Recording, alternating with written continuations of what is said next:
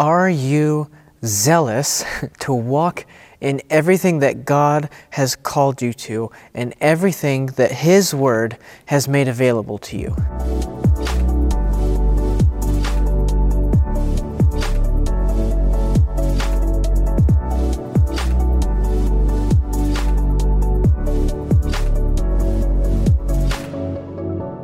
Hey everyone, I want to welcome you back to another devotional this week. We're so happy that you tuned in to join us. If you would go ahead and like and subscribe, let us know you're watching. We pray that this is a great blessing to you. I want to share with you today on God being a jealous God. The Bible says in Exodus chapter 34 in verse 14, it says, "For thou shalt worship no other God, for the Lord, whose name is jealous, is a jealous God." God is a jealous God. God is a jealous God. Jealousy is so much of who He is for you to. He's jealous for you to succeed. He's jealous for you to follow Him and only Him. You can see it all through the Old Testament. The moment His people began deviating from the covenant, He was jealous to bring them back into fellowship with Him. So, are you jealous for God? Are you zealous? The Bible has there's in the Hebrew and in the Greek, the word that's used for zeal and zealous is also translated and used for jealousy, for envy, for coveting, for all of these things. But how can we look at this and say, well, God told us not to covet our neighbor's belongings, but He told you to covet earnestly after spiritual gifts? It's because the difference between whether the zeal you have is being used appropriately or not is where it lies and where it's placed. The Bible says in 2 Corinthians chapter 11 and verse 2, Paul said, "For I am jealous over you with godly jealousy, for I have espoused you to one husband, that I might present you as a chaste virgin to Christ." So a proper zeal is a godly jealousy. What was Paul's, the jealousy that he was jealous over them with was a godly jealousy to present them as a chaste virgin to Christ. And so Paul was zealous for the Corinthians. He was zealous for them to have what God said they should have. So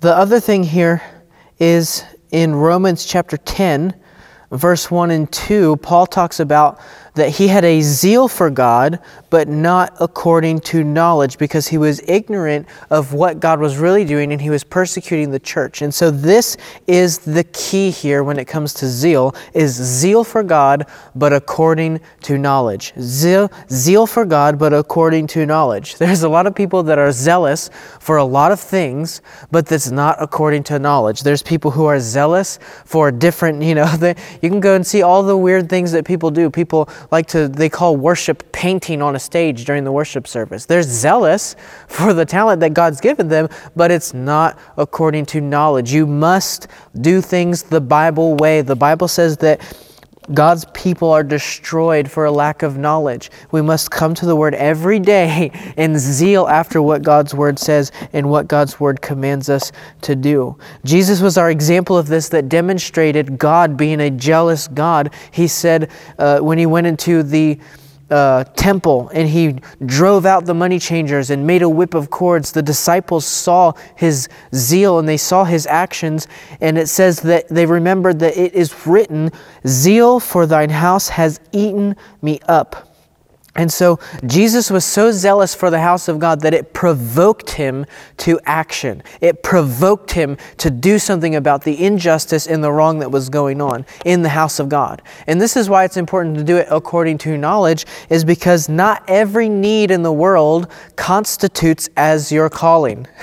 Just because something might be in your heart to do, you've got to seek the Lord on it and be zealous according to knowledge of what He's called you to do and in light of the gospel that He's called us to preach. The Bible says in 1 Corinthians 12:31 to covet earnestly the best gifts. And then Paul said, "But I will show unto you a more excellent way." So your zeal, if you go into following the next chapter, all of chapter 13 is about love. Your zeal must be accompanied by love, which is the better way. Because if you don't have a zeal with love, your zeal will turn and persecute others. You'll have a zeal for the principles of God, but since you don't have a love for the people of God, the principles of God are turned to persecute people for why they're not doing what you think they should be doing according to what you think the Word of God says. But there's that missing vital ingredient there, which is love. You have to be zealous with the love of God. A godly jealousy. So a good way of knowing the difference between are you in love or not in love when it comes to zeal, or are you in coveting the best gifts, or are you coveting what your neighbor has, is when somebody gets a breakthrough. Is your attitude about this right or wrong? Do you see what God's done for them and do you celebrate with them, or are you envious of them and you go to prayer and you say, God, where's mine? Why hasn't this happened to me? I should have had that. You should celebrate, because when you celebrate with your brothers and sisters in Christ, you say, whatever the Lord does for them, He can do it again for me. God's not a respecter of persons. God's looking for faith on the earth to see who He can show His self strong on. And we've got to make sure that we have a godly zeal that celebrates the victories of our brothers and sisters in Christ. Paul was zealous for the things of God, but he was also zealous so that the people of God would come into what God had for them. So zeal will move you to accomplish what God has called you to do. So you've got to ask yourself, what are you zealous for? Because that's what you'll do. David was a man after God's own heart who would do all of God's will. So what was David's zeal? It was for God's own heart. God's heart is for people. So when you become zealous for God's heart, you will become a radical soul winner. Your mission in life will revolve around what God wants to get to His people. It no longer just becomes about me, myself, and I, but it's about the people of God.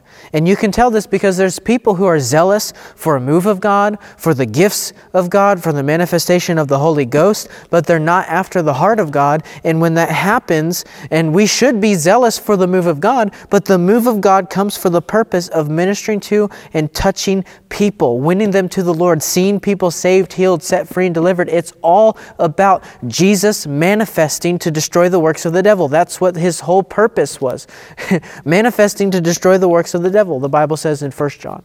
And so we've got to make sure that our zeal is in line with that we're not just looking for the next sign, the next wonder, the next prophecy, the next miracle, but we're looking for people's lives to be transformed, for souls to be saved, people to be set free, healed, delivered completely, and so that God would have glory through what He does through and in His people. Because when you start just looking and being zealous after signs, you become like Paul said, he had a zeal, but not according to knowledge. Because there's a bigger picture. There's a purpose behind that. Signs and prophecies and all those things, they're not to point just to the man of God. They're to point people to Jesus. They're to point people to Jesus. People think that they're zealous for the Spirit, and many of them are, but not according to knowledge. Because the gifts and instructions of the Spirit, what the Word of God says here, is to protect us and keep us on track with the way that God moves. A zeal for God was seen as jealous for the affections and loyalty of His people, or zealous for their success and salvation. And you see it time and time again throughout the Old Testament. If they were serving God, He had a zeal and a passion to bring them into the promised land, bring them into what He promised them, bring them into the kingdom that He wanted them to be and the people that He wanted them to be. But if they went away from God, then He had a zeal to immediately bring them back to Him. And He would set things, He would send prophets, He would send things on the earth to turn His people back to Him. Another test for your zeal is what moves your money. The Bible says where your heart is, there, or where your treasure is, there your heart will be also. And so you can tell where your heart lies is where your zeal will be. So look at where your money is going, and that's where your zeal will be. So let's just wrap this up here and look at Revelation chapter 3 and verse 19. Revelation 3:19, it says, "As many as I love, I rebuke and chasten. Be zealous, therefore, and repent." Be zealous, therefore, and repent. Part of the message of repentance, Paul told Timothy, is not just to flee from youthful lusts, but to pursue godliness. It's not just what you're turning away from, but what you're turning toward. And so that's what repentance is all about. It's the goodness of God that leads us to repentance. We are turning towards God, away from sin, away from wrongdoing, away from where we've missed it. And we are running after godliness, pursuing righteousness, pursuing what God's called us to do. We're laying aside the things of the past. We're laying aside the things of our life before, and we're running after and pursuing with zeal the things that God has for us. So I pray that that would be you this week. That would be you today, that when the doors are open to the house of God, you have a zeal that eats you up just like Jesus had. You have a zeal to pursue what God has said you can have, and you will lay hold of the Word of God and see the promises of God come to pass in your life. Amen. I pray that this was a blessing to you. Like and share the broadcast, subscribe to the YouTube channel, and God bless you.